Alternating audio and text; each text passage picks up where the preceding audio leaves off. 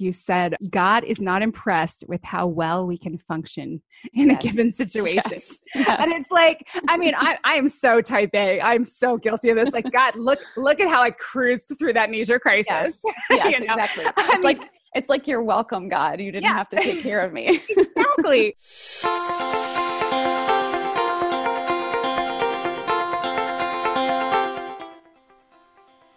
Welcome to Compared to Who, the podcast to help you stop comparing and start living. I'm your host, Heather Creekmore. I hate to admit this, but I used to secretly obsess over my appearance. I thought it was part of my job as a woman to always look better, but never felt like I could be good enough. Maybe you can relate. But God, in His grace, He showed me a way out, and I want to give you all the tools you need to break free too. If you've ever spent too much time stressing over your looks, I get it. I hope you'll keep listening and find the same freedom I have. Here are 3 other things you need to know about me. I'm a minivan driving mom of 4 elementary age kids. I'm author of the book Compared to Who and a blogger at comparedtowho.me. And you just may have seen my epic bake fail on Netflix. If you've ever struggled with comparison or body image issues, Compared to Who is the show for you. I hope you enjoy today's episode and tell a friend about it.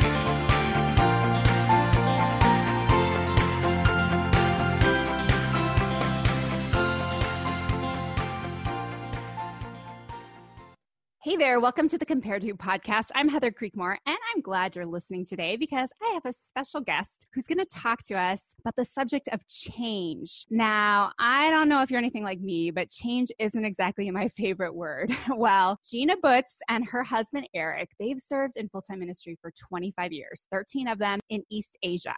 So you can imagine she's experienced some change. They're currently raising their 2/3 cultured kids and an imported dog in Orlando, Florida. And Gina is the global leadership development person at Crew Headquarters. Her first book, Making Peace with Change, Navigating Life's Messy Transitions with Honesty and Grace, came out this month. And I can't wait to read the whole thing. I've read a lot of it. But Gina, welcome to the Compared to Who podcast. Thank you, Heather. It's really fun to be here. So tell me, change. I'm guessing that change must have been an issue in your life. I think it's an issue in everyone's life. But why write a book about change? What prompted you to tackle this huge topic? Yeah, well, there were a lot of reasons. I mean, one thing is people say, write what you know. So this is what I know.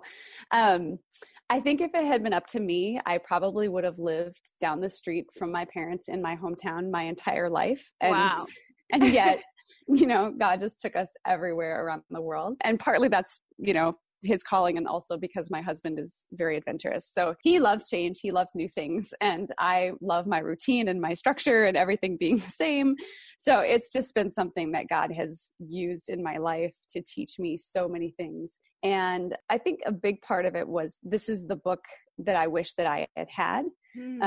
When I became a new mom, or when we moved overseas for the first time, when I got married, when I started new jobs, or when my kids moved into a new, stage of life. Like, it's just any of those times where life is disrupted. I always have felt this, like, how do I do this well? And how do I do this in a way that I don't just shut down my heart and press through and put on a brave face and pretend I'm okay when I'm not? So I really wanted to write something that really gave people permission to acknowledge where they don't feel okay, and that's okay, because God can meet you there, and you can find the grace that you need to not just get through it, but really to let it transform you in good ways. Yeah, that's really good. And I loved, I'd never heard this before, but you had in your book that FINE could stand for feelings inside not expressed. Yes. It's like, that is so awesome.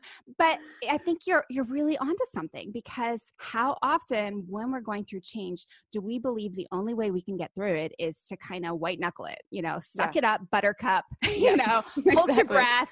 It doesn't matter what you want. It doesn't matter what you like. You just grit your teeth and bear it. Yes. And so I think what you're saying is there is a better way to do that. For sure. Absolutely. Would you like to expand on that? Well, it's interesting because I know that you talk a lot about comparison, and with regard especially to body image. And I was thinking, there's a very similar dynamic that happens in change, because we can set up this ideal of like the way we should be doing in transition. You know, like I should be doing well, and that means that I should look like I have it together and I know how to do this, and I'm not emotional and I'm not crying in the middle of the grocery store, and you know, like all of those things. And I think the enemy kind of puts that idea in our head, and then we feel like, oh, I have to be that, and any way that I'm falling short of that feels like failure. It feels discouraging. So now I've forgotten your question. Well, that's okay. Well, I tell you what, I'm gonna jump on something you said, because it's funny. Like, that's my next book that comes out in September is called The Burden of Better. And so it is kind of exactly what you were saying. It's about that. How should I be wearing the weight of those should be's? And I think for me, and I don't know if you got into this in your book or not, but you talked briefly about like the transition to motherhood. Like for me, oh, that shook my world. Yes. And there were so many should be's in my head and in my heart during that transition. Yes. That I really do think I had to just kind of, I don't know, shut off. I had to decide that this was just the way it was going to be, and my expectations were shattered, and I was just going to have to live with it. And it took me a really long time to process that in a healthy way, in a way that I think God would have wanted, you know, me to do during the situation. So what is your recommendation? How do you keep from just turning off in change? How do you handle that? In some cases, that letdown of things aren't the way I wanted it to be. Yeah. Well, I think one of the biggest things, you know, there's two parts of my book. One is, what do we need to be honest about? And then how do we find grace in those as we honestly bring those things to the surface? And one of the first things that I ask people to do in the book is just call it hard where it's hard, and acknowledge the things that we've lost. And like, when I think back on my experience as a young mom, I was conscious of the things that I had lost. We had just moved overseas, and we had gone overseas to do ministry. And then 5 months later, I'm a brand new mom and stuck at home, you know, and I was like, oh, and I'm watching my husband go out and do ministry. And then I also there were two other new missionary families who also had babies like within months of me. So there were several of us that were new moms, and I looked at them and I thought, they seem so much more content than me to be at home with their kids. Like, what's wrong with me? And so there was a lot of loss of ministry, a loss of what felt like identity, because too much of my identity was wrapped up in what I was doing. And I don't think, looking back, I wish that someone had come along and said, it's okay for you to be sad that you've lost those things, because those were good things for you to have.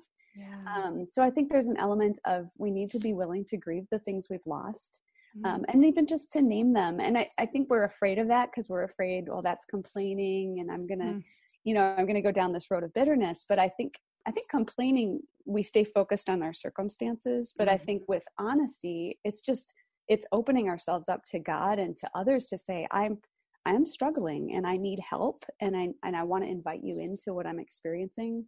I think too, in answer to your question, I think that oftentimes when in transition, you know, we feel so unsettled and insecure in transition, which is just such a ripe time for the enemy to come in and try to make you look at some way that you're falling short. And so I think, and oftentimes, like, I think of those other moms, you know, I would compare myself to them, but the reality was they were in a totally different situation.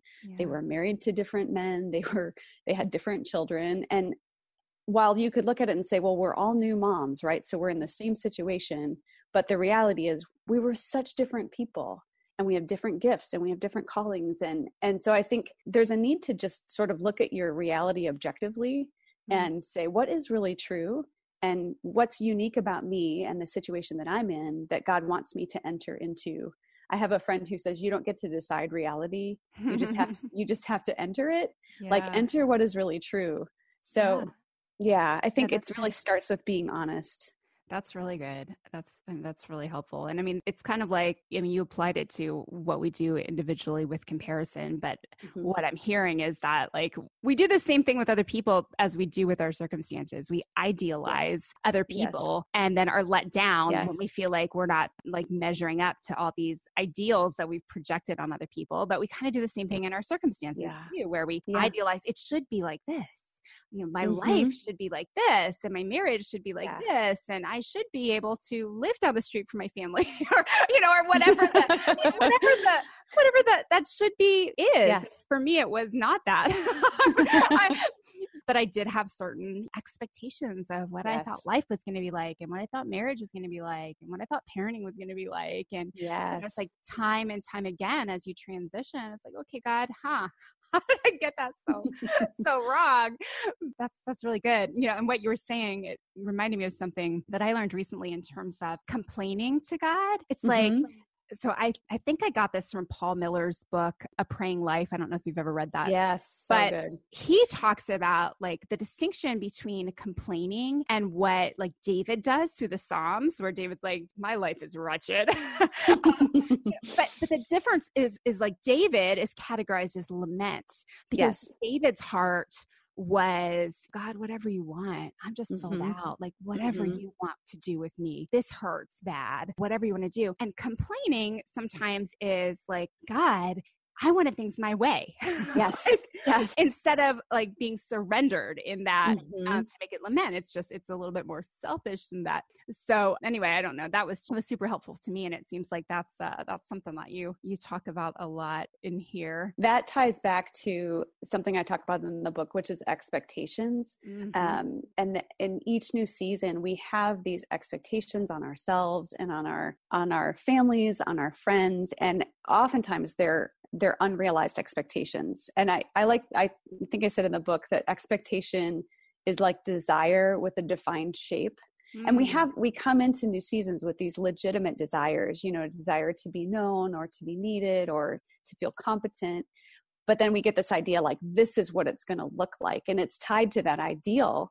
And then if we don't examine them, then we're trying so hard to live up to those expectations, or we want the people around us to live up to those expectations, or we want God to live up to those expectations. And I think we just set ourselves up for disappointment. And then, like you said, really what we need is to just kind of have this open-handed approach of, God, whatever you have for me in this season, I don't know how you're going to meet these desires, but I know you see them, and I know you will meet my needs in your time and in your ways.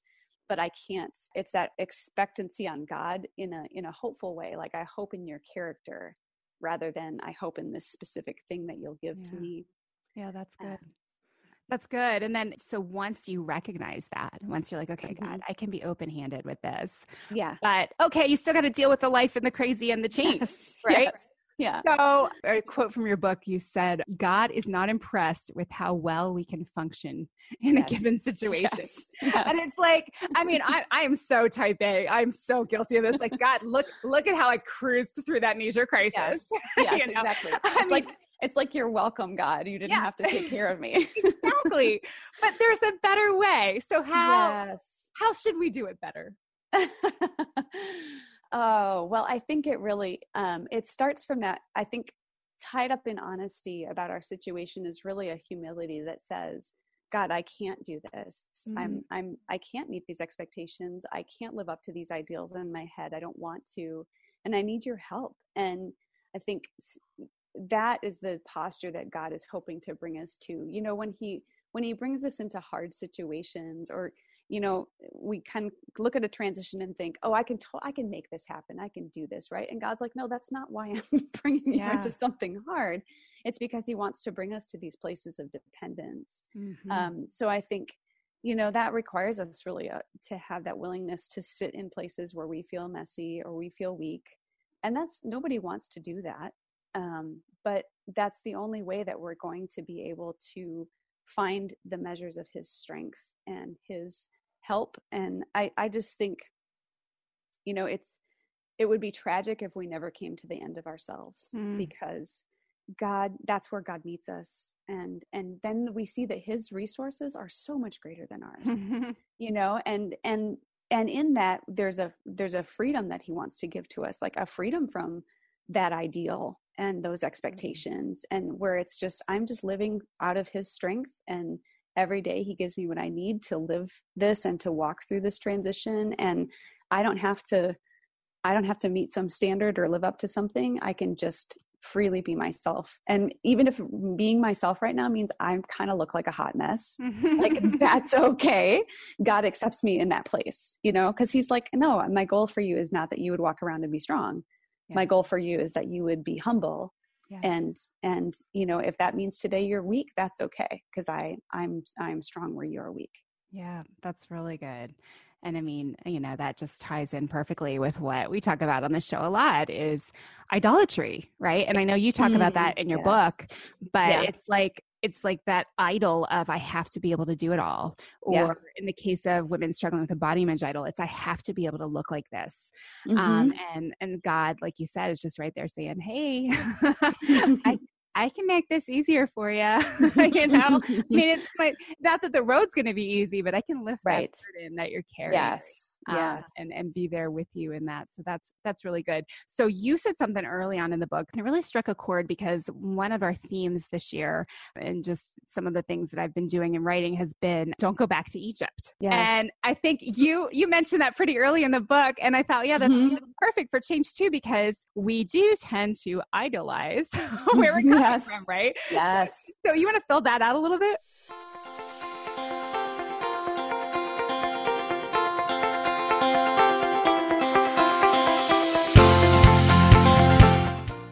Body image been bogging you down for too long? It's time to get free, my friend.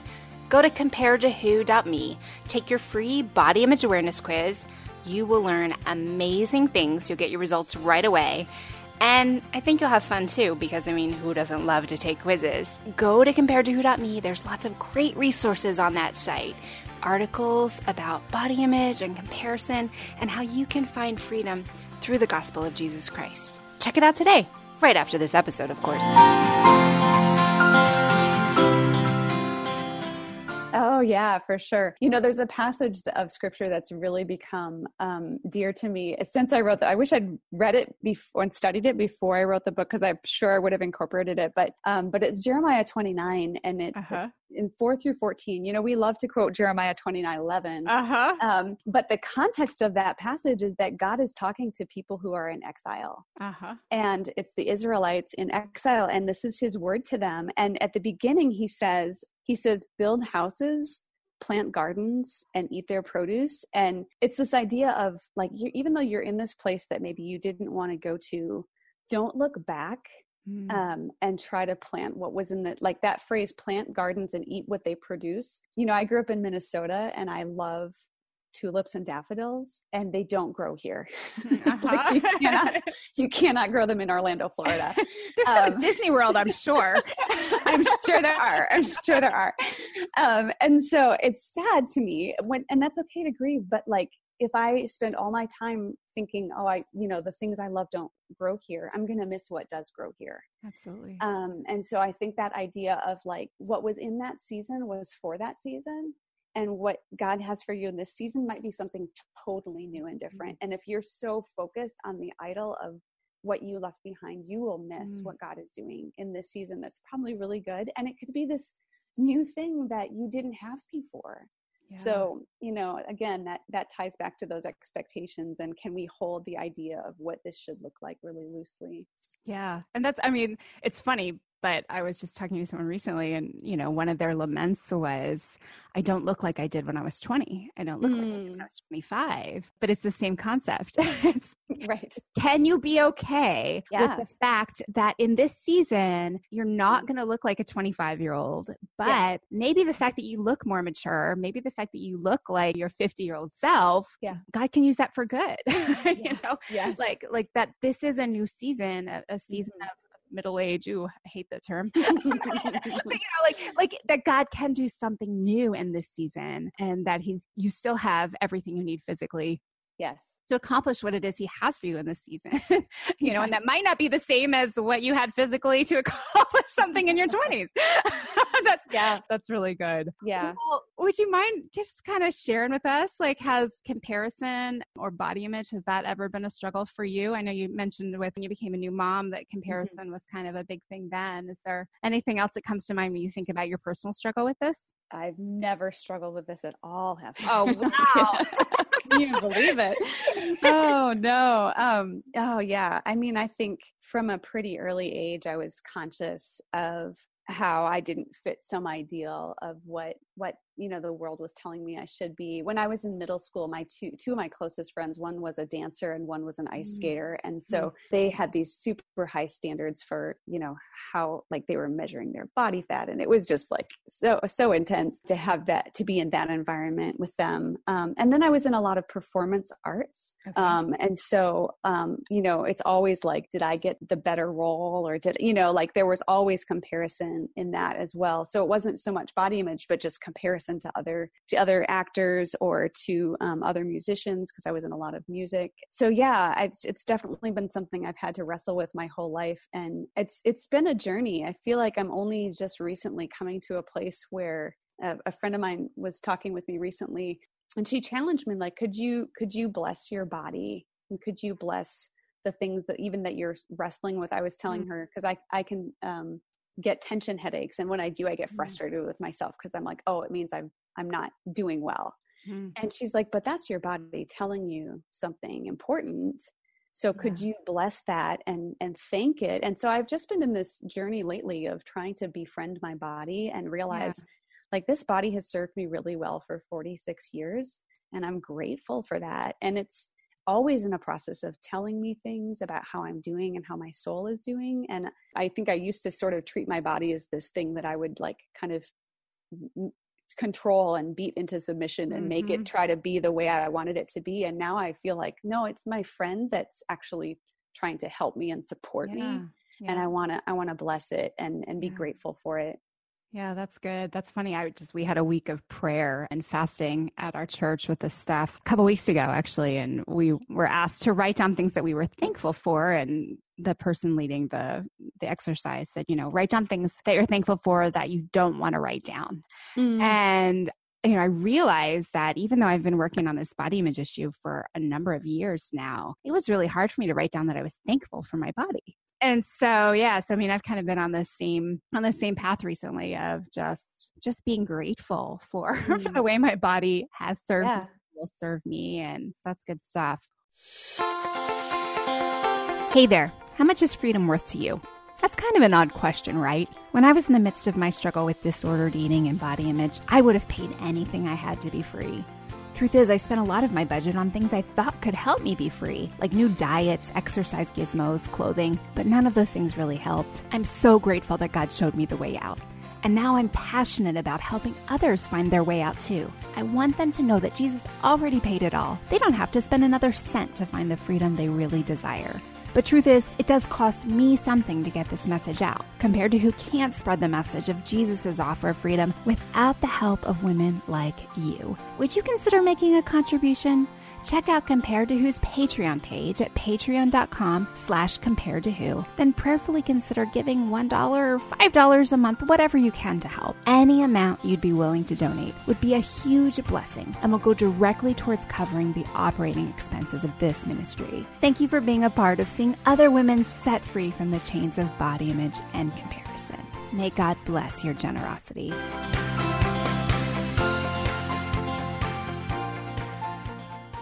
Let's go back to change for a second, because I think that's something that applies to a lot of us, or everyone, I guess. At some point, yes. So you mentioned your experience with becoming a new mom and in a new situation, but do you think the temptation to compare ourselves to others just increases during times of change? I definitely think it does. I think because, like I said before, it's such an unsettling place to be. Often you tend to lose connection with others, whether it's because you got married, or you moved to a new city, or you're in a new job. So, relationally, you might feel unsettled, and maybe you don't feel as competent as you did previously because you're in a new situation, or you maybe feel like you just don't have, like I felt this as a new mom, like, how do I contribute in this season with the gifts that I have? And so I think all those things add up to us feeling this sense of like, what's my identity and who am I in this new situation? And whenever we feel insecure like that, I think the enemy loves to knock us out at the knees. If he can take our eyes off of God and take it to a horizontal view where I'm looking around me and trying to find some standard to compare myself to, rather than just, resting in, I am God's child, that's enough. That's the end of the story. And I think, I think about like the transition back to the US for my husband and I. We were in the same situation. We both moved back. We both lived in the same house, right?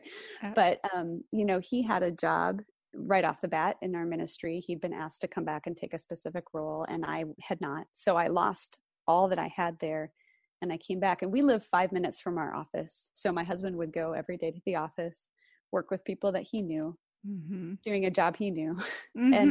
And I was here with our 2 children who never lived in America. And, they'd never been in school before. I'd homeschooled them. And my daughter joined a soccer team. And so I was finding every soccer field in the greater Orlando area. And I get so that.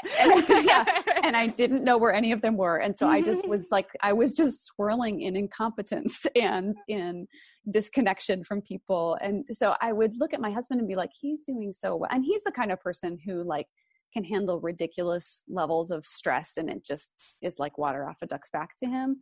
So I would just I think the enemy at first was just like, what's wrong with you? What's wrong with you that you're such a mess and you can't? And again, like I said earlier, we were in such different situations, but the enemy doesn't make you think objectively. No, something like that.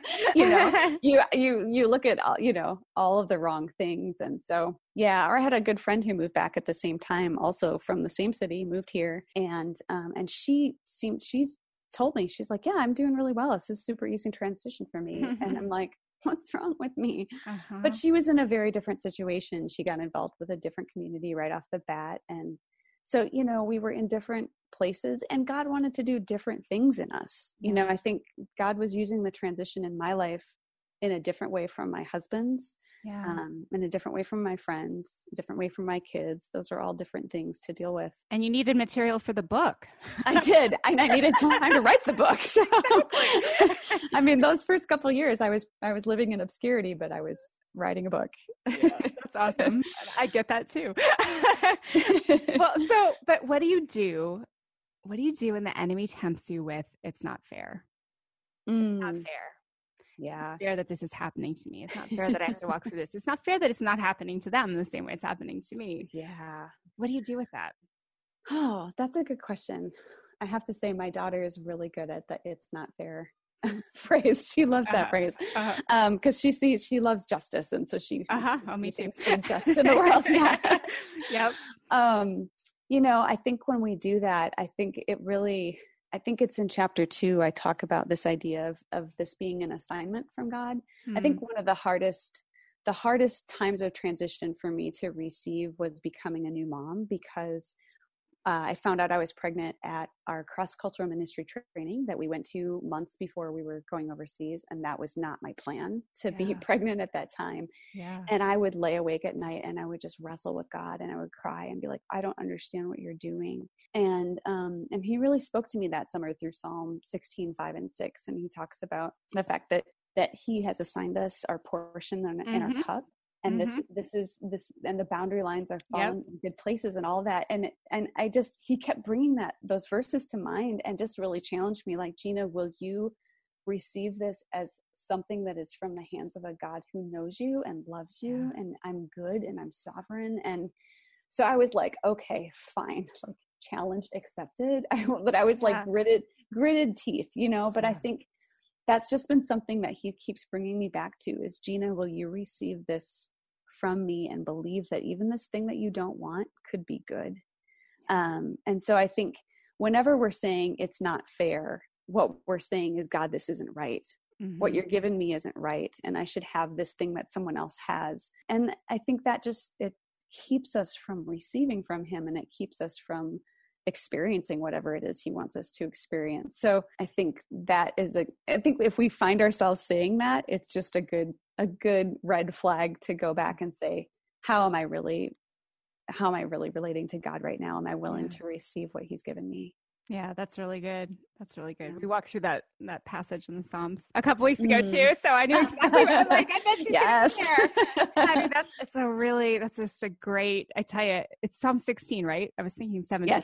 Yes, Psalm 16. So Psalm 16. I mean, there's also just some great truths in that chapter about how he's protected us. Yeah. And how, he keeps us secure, and it all works together, right? It's like, you can't just say, it's not fair. I mean, we say that, but the heart behind it misses the heart of a good father who says, no, I've got this all planned out for you, and I will keep you safe and secure inside these lines. Like you really want to be outside of these lines. Yeah, that's really good. Go ahead.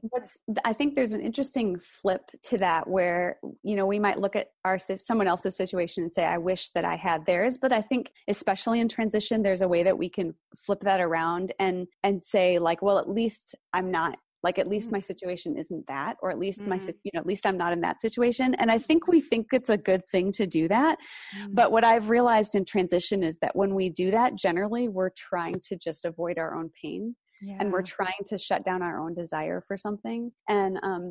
And I think, I know Brene Brown says, at least, like the phrase at least is rarely the beginning of an empathetic statement. It's good. Usually a way to shut ourselves down. And I've had to become aware of that. Even there was several months ago, my husband and I were talking and I was sharing something hard with him. And he said, well, at least this isn't happening. And then we both stopped and I looked at him and I said, are you really going to say that? And he's like, I heard it as soon as I started saying it, but then it became this joke. Like if we were talking about something hard, we would say, well, at least this isn't happening, but I think it's good to be aware of the way that we can use comparison, even the other way, to just to keep ourselves from being honest about what we're really feeling and experiencing. Yeah, that's really good. Yeah, I love that. I'm going to be the at least police now. I think I'll be listening for that everywhere. Right. That's really good. As we kind of tie things up today, what's one piece of encouragement that you would give to any woman listening who's maybe she is in the thick of change. Maybe she is a new mom. Maybe she's just moved to a new city and knows no one. Maybe she's moved halfway across the world like you did and knows no one. What's your best advice for them, aside from read your book, because I think they should do that first and foremost. To do that. but what's your best piece of advice? Where should they start? One of the things that I really hammer down on in the book is just the fact that whatever has changed in your life, there are things that have not changed. And that starts with who God is and who you are. And the more that you are looking at him and his character and asking yourself, how am I experiencing him in this? And then reminding yourself of who you are in him and the way that he's uniquely designed you and the uniqueness of your circumstances. I think that it takes your eyes off the things around you and it puts it back on what is true and what is unchanging. And I think the more you do that, I think that's where we find our security and our freedom and our rest. Yeah. So I would say just drill down into that, drill down into who he says you are and who he is, because that's where you're going to find the solidness that you're seeking. That's really good. I love that. Gina's book, it's Gina Butz and it's Butz, and her book is called Making Peace with Change, Navigating Life's Messy Transitions with Honesty and Grace. And you're going to be able to get it everywhere now because it's after February 4th. Gina, tell everyone where else they can connect with you. Sure. I have an author page on Facebook, which is Gina Brenna Butz Writer. So I post things there. In addition to my blog posts, I just post encouraging thoughts and things. I do have a blog, GinaButz.com.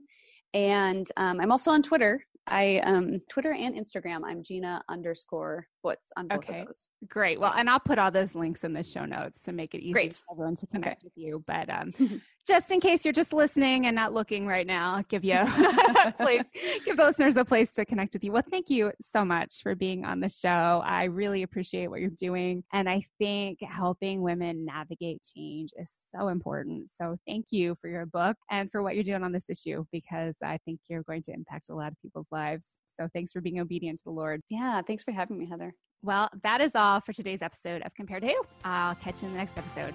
Bye-bye.